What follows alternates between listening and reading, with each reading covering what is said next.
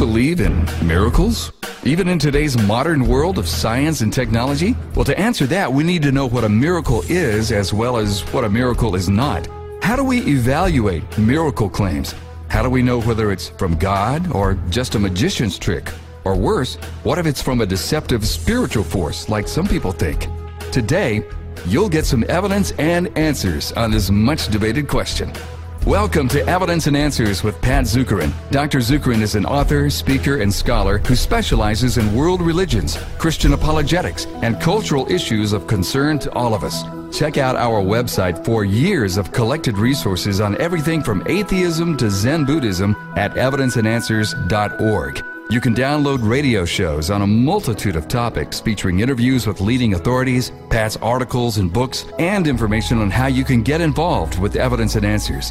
Bookmark us and visit often. That's evidenceandanswers.org. Now let's go to Pat Zukeran with part 2 of his discussion, Can We Believe in Miracles? What exactly is a miracle? C.S. Lewis provides us with one of the best definitions in his book, Miracles. He defines miracles as an interference with nature by a supernatural power. In his book, All the Miracles of the Bible, New Testament scholar Herbert Lockyer said that a miracle is some extraordinary work of deity transcending the ordinary powers of nature and wrought in connection with the ends of revelation.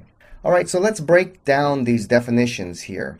Miracles, then, are supernatural. They are the work of a divine being. They would not have occurred without divine intervention. Secondly, they transcend or override natural law. Natural law is how God works regularly. He has put laws in place, such as gravity and time, and that's how God usually works. Well, miracles transcend natural law. And third, miracles are a part of God's means of revealing His nature and His purpose to us. Now, in the New Testament, there are 3 words used for miracles that kind of describe the character of miracles. The first word we find is the word signs, or the Greek word there is semeon. This word denotes the purpose of miracles.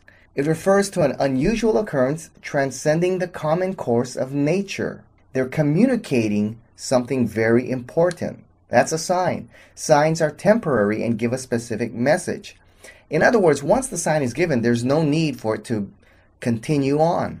For example, when you come to a stop sign, once you see the sign and the message is given, the sign does not continue to follow you down the street. The next word there is wonders. This points to the nature of miracles. This refers to something out of the ordinary, causing the beholder to marvel. So wonders catch your attention and cause you to realize something special is going on here. You better pay attention. Third, the word here is powers. The Greek word here is dunamis, which refers to the source of miracles.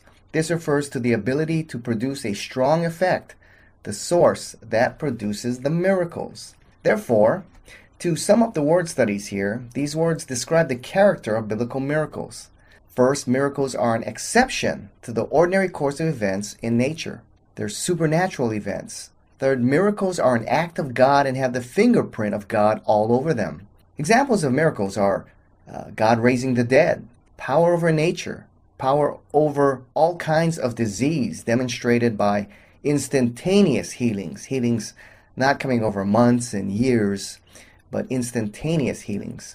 Miracles then are supernatural. They interrupt the normal course of events, and they are not repeatable. Now I was speaking to a group on miracles, and they disagreed with me on my definition. In fact, the lady in the group said, I see a miracle every day. A sunset is a miracle. The birth of a child is a miracle. I see God's miracles every day. Well, I agree that sunsets and the birth of a child is a wonderful thing, but these are not miracles. These are examples of God working through His natural laws, which He set in place. They are not miracles because they are common occurrences, and they will be repeated each day. Miracles are an exception to the natural law. They interrupt natural law. They are not repeated events. Okay? For an example, the sun standing still in Joshua 10, or the parting of the Red Sea. These go against the natural order of nature. So, miracles are an exception to the ordinary course of events in nature. Second, they are supernatural events. Third, miracles are an act of God and have the fingerprints of God all over them. Fourth, miracles have a moral dimension. They confirm truth, not error. See, God does not associate his miracles with what is false. Where you find false teachings, beware of the supposed miracle accounts that surround them. In Deuteronomy and in Matthew 24, the prophet and Christ warns that false teachers can perform powerful feats to lead you into false teachings.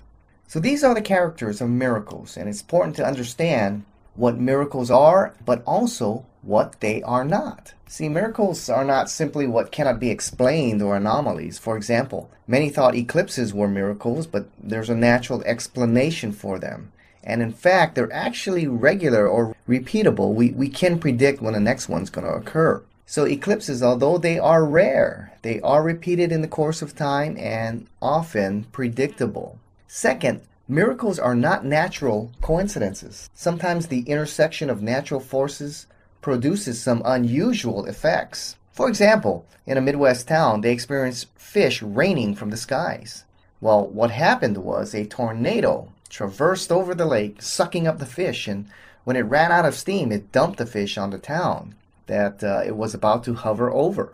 Third, miracles are not statistical oddities. Many unusual events are statistical oddities. For example, the chance of winning the lottery is very unlikely, but it does happen. So this is not a miracle, it's a statistical oddity. All right, now this is the definition and character of biblical miracles. Next, we need to understand what is the purpose of miracles. Well, the purpose of miracles, as revealed in the Old and New Testament, miracles confirm God's message and his messenger.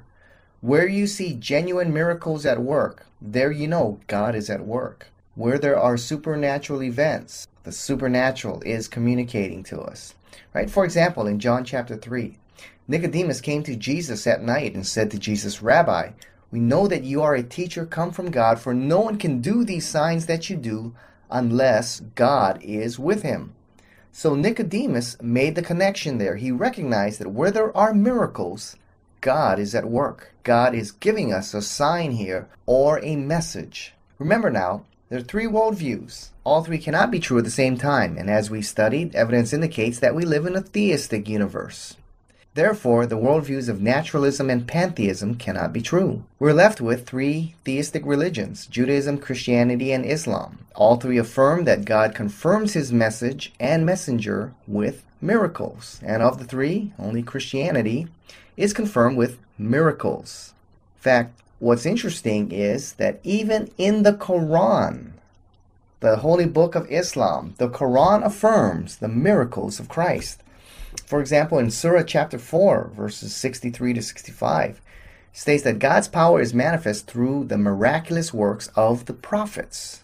Now, Muhammad is repeatedly asked by the people to perform a miracle that they may know he is a prophet, yet his only miracle claim is the Quran. All he does is point to the Quran in chapter 3, chapter 4, chapter 6, and others. That's his only miracle claim. Muhammad states that miracles do indeed confirm a prophet. Chapter 7 of the Quran, chapter 23 of the Quran, and others, he states so. And the Quran states that Jesus did miracles. What's interesting is that the Quran affirms that Jesus was miraculously born of a virgin, that he did great miracles.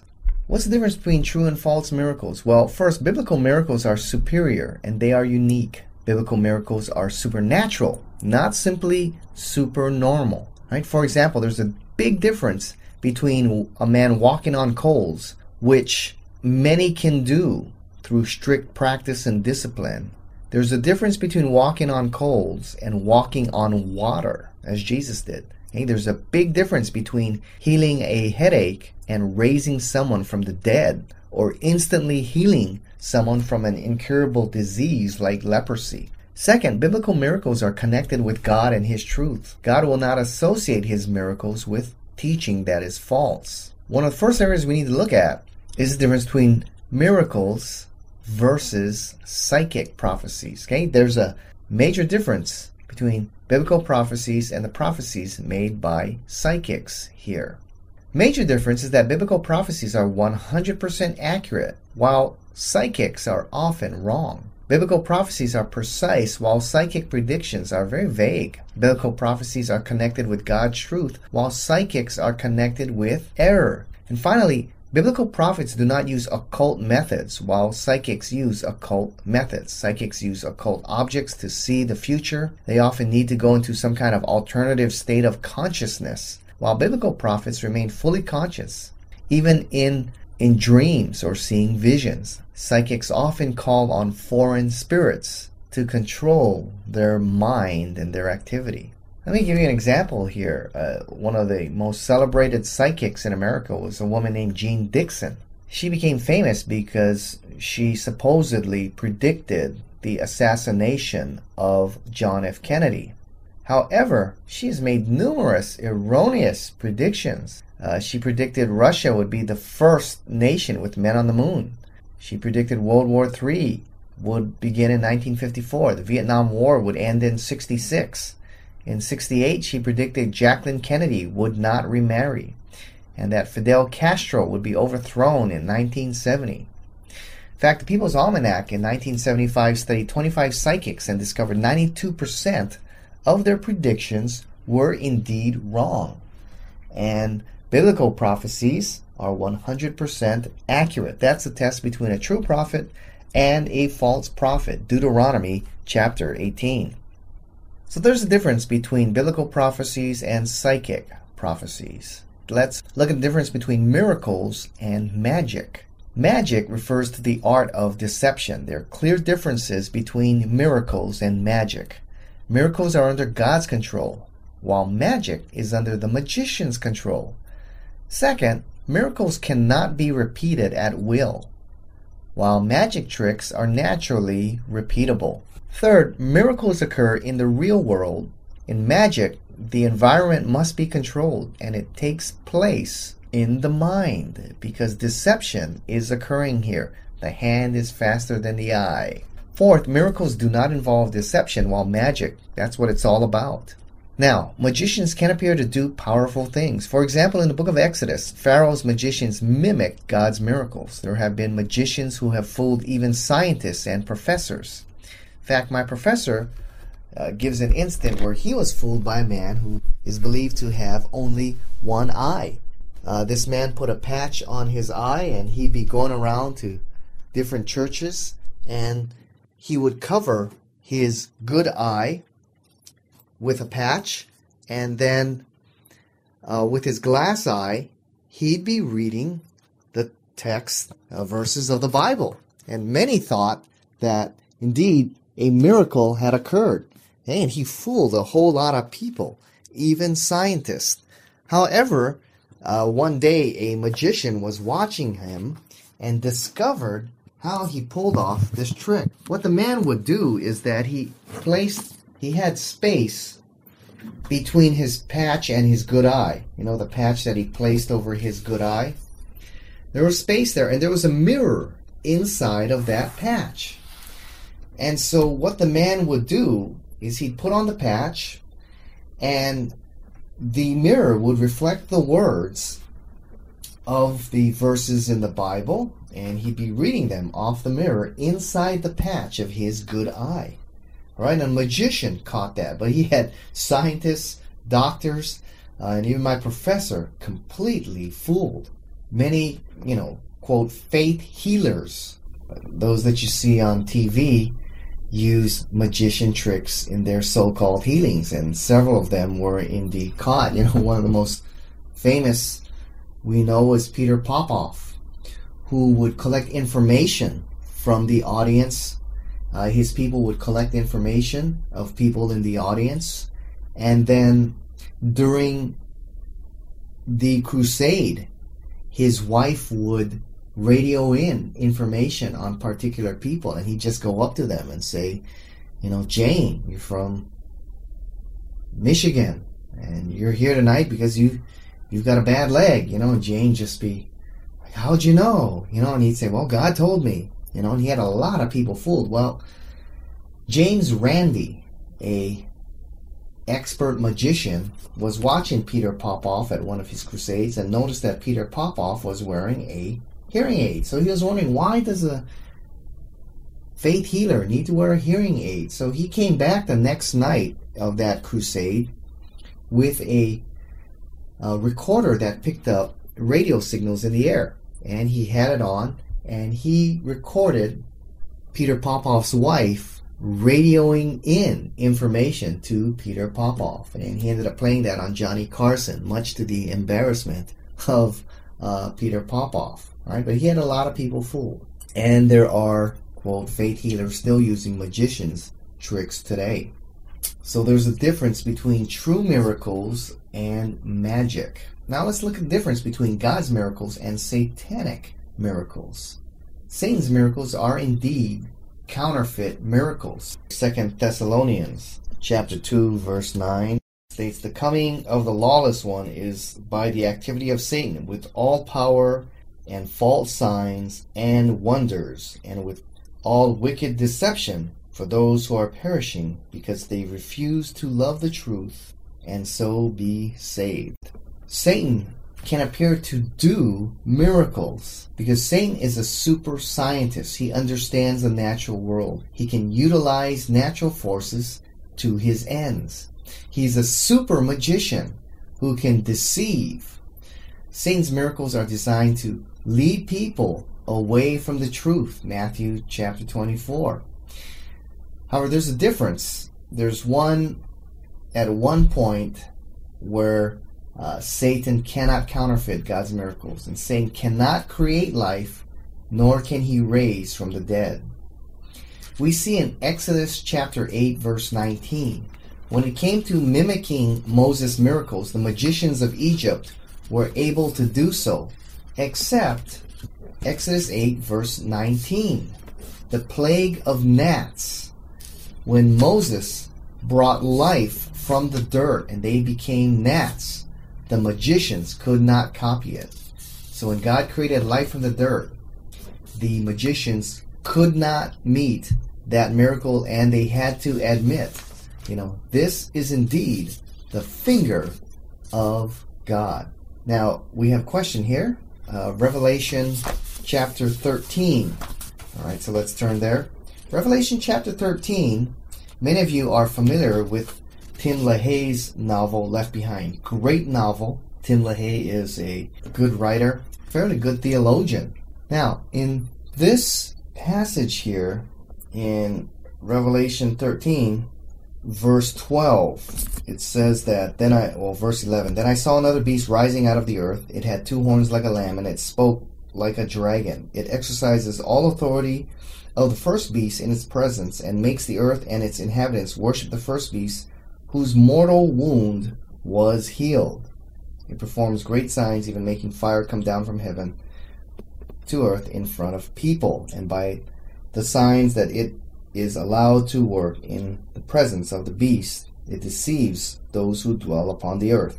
All right, the question there is, does Satan raise the beast, the Antichrist, from the dead? It says there in verse 12, "whose mortal wound was healed." Now, in Tim LaHaye's novel, he has the resurrection of the Antichrist. Tim LaHaye writes that the Antichrist resurrects from the dead. Well, wait a minute. I thought this is supposed to be unique to God.